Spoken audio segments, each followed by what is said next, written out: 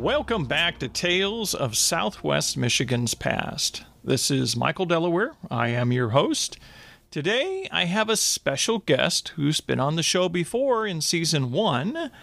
Leah Richard is the museum administrator and curator for the Vicksburg Historical Society over in, you guessed it, Vicksburg, Michigan. So today we're going to explore some more of the wonderful history of the Vicksburg area. Welcome back to the show, Leah. Thank you for taking time to be on the podcast today. Hi, I'm excited to be back. Thank you for having me. Yeah, learned a lot last time, and hopefully we get a lot more cool stuff found. So could you begin by telling the audience what your role is with the Vicksburg Historical Society? Yeah, so as you said, I'm the museum administrator and curator. We call me MAC for short because that's a long name. And so I'm Hey, Mac! Hey, Mac! Yeah, exactly. I get a little song sometimes in there too, but my role is to manage the day-to-day tasks of the office business side of the Historical Society. I also maintain the collection for the Historical Society and conduct research. I also manage the Historic Village, which has 9 buildings and 3 pieces of rolling stock. I run that facility, or those facilities, I guess I should say. And 5 of those buildings and the caboose and boxcar open to the public 3 days a week. Wow, that's a lot. That's a lot. So are there any interesting stories about the founding of Vicksburg that you could tell us a little bit about?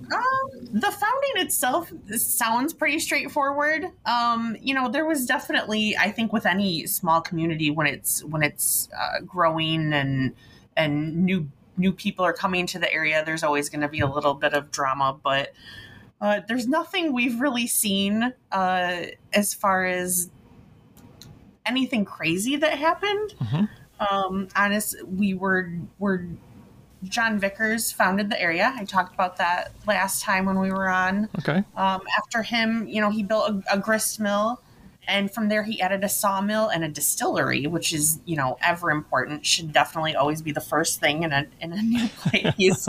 And from there, the next building built was a tavern house. Wow. And that was by Asa Briggs and John Noyes, and they later sold that to Matthew Wilson, who was also the town blacksmith. So you had your mill, you had your tavern, you had your blacksmith, and that seemed to be enough to draw people to the area. Yeah, okay. So were there any characters that would be more of a standout from your look into the history of Vicksburg? I think one of the things that's always been really fascinating about Vicksburg to me is the community surrounding it and the way that the community gives back and supports each other. So one of the people that always stands out to me are a couple of them are women. Fanny Bear, who was married to William Bear, and his father was one of the first settlers in the area. Okay.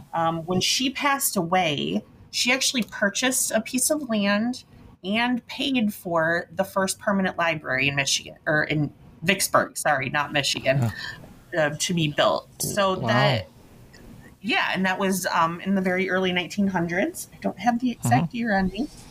Well, that's very forward thinking about education, I suppose. Yeah, and Vicksburg had a library before that, but it was kind of an ever-moving thing. It moved into whatever building or location was available for them to rent and use the space. But Vicksburg was always very on the forefront with having a library in the community to teach. Wow, so she was able to provide in her estate like a permanent library. And is it the same building that is there today, or is it?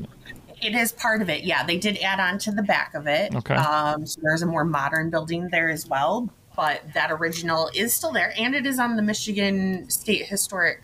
It is a Michigan State Historic site. Okay. So it's recognized as a important building in history. Wow. And was she and her husband, were they merchants or were they farmers or? I think business people. Most people in the area were both farmers and merchants. Oh, okay. That happened more often than not. You'd often own property outside of the village, but also run some type of business within the village. I So see. I know he was really involved also with education. When he died, he donated a lot to Kalamazoo College. Okay. So they were just big supporters of education overall. Yeah. Yeah. Well, that's really interesting. What would be some of the more common questions that you get from visitors when they come to visit your? I suppose we call it a museum there, right? Because you have the train. Yeah. And So we have the Depot Museum. Yeah, and then the rest of it is considered the historic village or part of the historic village. okay. So my most common questions, and this one's very apt because it's about to happen. When is the next train coming? And there's one going by outside my window right now. Right. And that's an unknown sometimes. Hopefully by the end of the month, we're going to have a train tracker in our station master's office inside the depot. Oh. So visitors can just look on there and see where a train might be on the line. We do get a lot of people that know exactly what's coming through and when it's coming through. Right. So those are always some of my favorite people to talk to when they visit. Yeah. I also get a lot of questions about Vicksburg, Mississippi. Yeah. That's mostly through the internet, though, so Right. not necessarily visitors. Yeah, they mix it up and they send an inquiry and they get the wrong. All the time. I've almost got that information memorized. I keep all their information memorized so I can pass it on to people trying to do research. Because no matter where you're researching, it's important. It's I think it's important for everybody everywhere to learn things, and so I'm always willing to give them a little bit of extra help, even though it's not Vicksburg, Michigan, it's Mississippi. Yeah. Yeah, that's an easy mix-up because there's just one letter in the state that would be off. It is, I know, and everybody still thinks MI, MS. They don't think about that. So, and then I also help with a lot of research on local businesses, local homes, families. Lately, a big topic is Indian Lake. Oh, really? So the Indian Lake people, they love the history of the lake, and there were a lot of resorts there. So there's a lot of history dating back, especially to the early 1920s, 1930s. It was a really popular destination. Yeah, and I would imagine because of the railroad there, they brought in people from there was a flag stop there, so they would stop. They would pick up picnickers. There's real photo postcards of just crowds of people, and you just see them. They all have their picnic baskets, and they don't look like they're dressed for a beach day. They're all fully clothed, and not what we would think of being casual and going for a picnic, but there's hordes of them. It was very popular. There was a lot of, like, the local railroad actually held their company picnic there. It was a big destination for the area. Yeah, so there was a lot of communities that were built around that when they used to have the passenger railroad lines coming through. Now, Vicksburg is just freight now, right? It's not, you don't have an Amtrak? It is just, no Amtrak. Okay. We are just freight that goes through, and there's no stopping here any longer. The last passenger train was 1971, and the last freight was 73 or 74 to actually stop in the area. So it's just a pass-through area. Okay. Yeah. Yeah, no, there's a lot of small communities that used to have railroad stops, and that was what they originally were founded on, and now the railroads are long gone.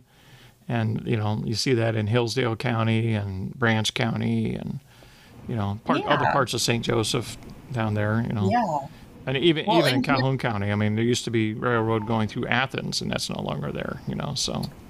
Right. And so we still have, this track still goes through. We've been very lucky considering some of the other small villages in the area. We're still a growing community. But the ending of the railroad really slowed down the progress in a lot of areas. So look at Scotts, Michigan is very small still. And they did have a depot there at one point. Yeah. It's a very interesting study in local regional history when you look at where the railroads used to go and how these communities, came to be. We had two. We had two crossing lines, and so that really put us on the map more so than a lot of the other communities in the area. That was a big deal to have two railroads going through. Wow. So any history of the railroad depot itself? We were talking a little bit about that earlier. Possibly you've got some exciting news coming with that project. Yeah, so we've been working for the last year, not me personally. It's a very big job, but we have a couple volunteers that have been working on the application process to getting the depot on the National Register of Historic Places. So we're really excited about that and hoping that happens. I think that can be another year in the making. Okay. But it'll be exciting when it happens. Yep. Our depot here was built in 1903, 1904. Okay. Prior to that, there had been a wood frame building that had caught on fire several times. It just, which wasn't uncommon. Fires along the railroads weren't uncommon back then. This one, by the time it caught on fire in, I think I said 1899, but I think it's 1900.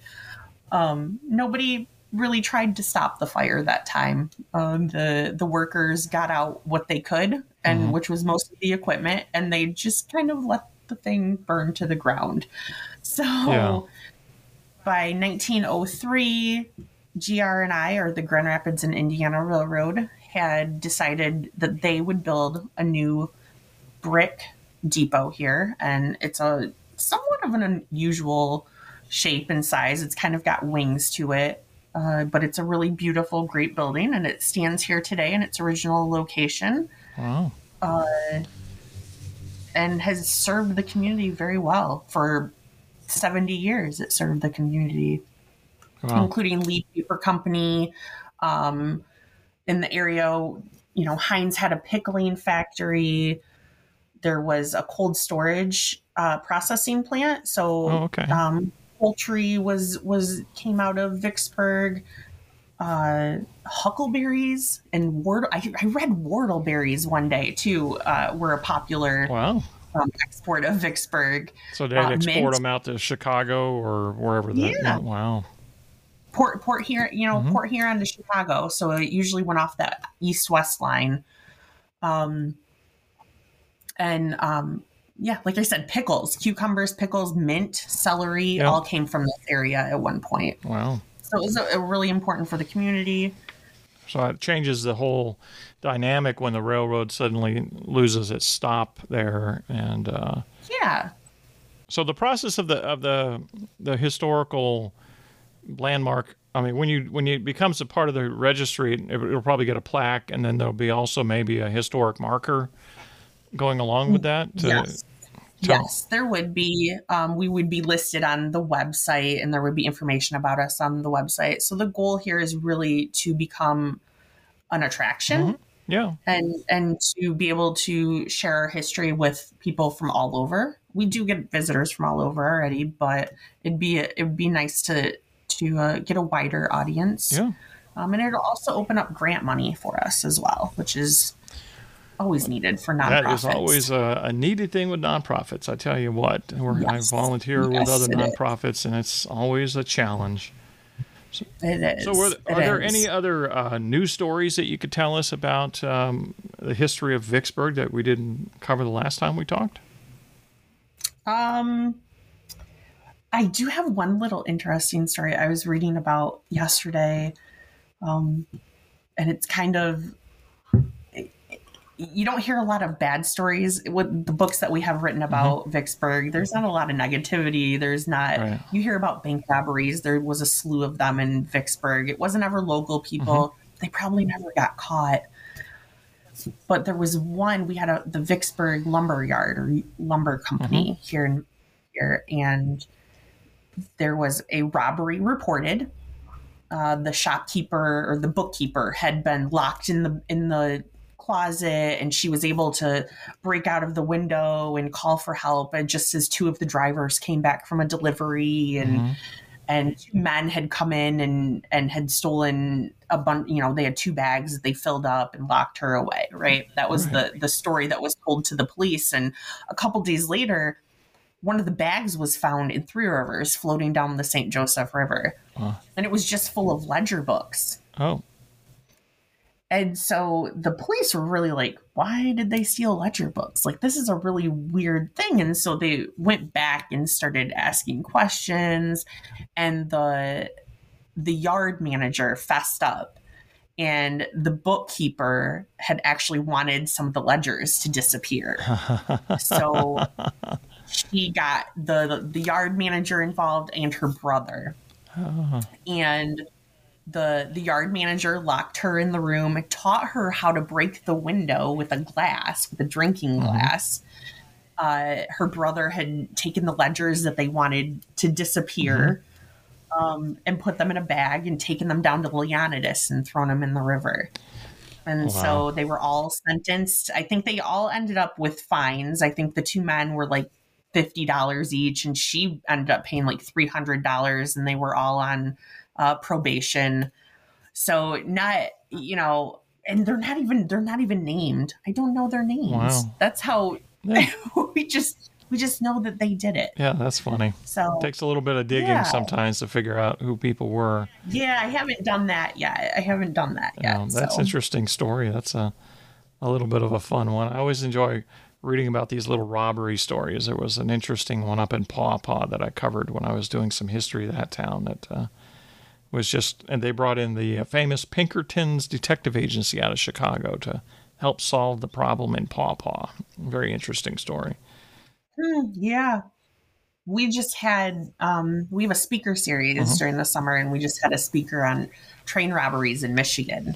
Oh, cool. And yeah, we got talking about how railroads actually have their own police system, their own detectives and everything like that. So a lot of train robberies went unsolved. Right. You didn't have the news at night to put somebody's face up. Nobody took a picture of it. Nobody videotaped it. So they got away with quite a bit, or they made major mistakes, like blowing themselves up instead of just blowing up the safe that they wanted to get into. So no, it's really fascinating. I wish we had a story about Vicksburg like that or nearby, and we don't. Well, that sounds like a very interesting talk. I may have to get the information on that person from you. That sounds like something we should have at the Battle Creek Regional History Museum. But so does the Historical Society have any events coming up this summer or fall that people should know about? Yeah. Yes, we do. So our next one is August 27th, which is a Sunday. That's our next speaker. And that will be Mark Worrell, who is a Michigan Railroad historian. Oh, okay. And he is doing a trip on the GR&I, or the Grand Rapids and Indiana Railroad. And so he'll follow the rail line from Vicksburg up to Petoskey. And that'll be at 2 p.m. in our township hall. And that's a Sunday, August 27th. And then in the last Sunday of September, every year, the last Sunday of September. So this year it falls on September 24th. We'll be holding our Harvest Festival. Okay. Which is a big deal here in the community, but we welcome everybody. It's free to attend. There are food trucks. We give rides in our Model A for $1. Okay. So you get to ride on the block in our actual running historic, our 1931 Model A. Wow. And there's vendors, there's a free petting zoo. All the buildings are open with docents in them. Just a nice, exciting day. And that's 11 to 4 on Sunday, September 24th. And coming up in December, we'll be running our model trains in the depot every Saturday. Wow, that's always, there's always a bunch of train enthusiasts out there that love that stuff, Yep. Train people. Yep. There's model trains and rail fans, and I love talking to them all. So yeah, the model trains are a big draw in December, and we're always excited to have those going. What times are the museum open if somebody wants to come and do a visit with family or maybe bring a group through? So through the end of September, we are Friday, Saturday, Sunday, 11 to 5. Okay.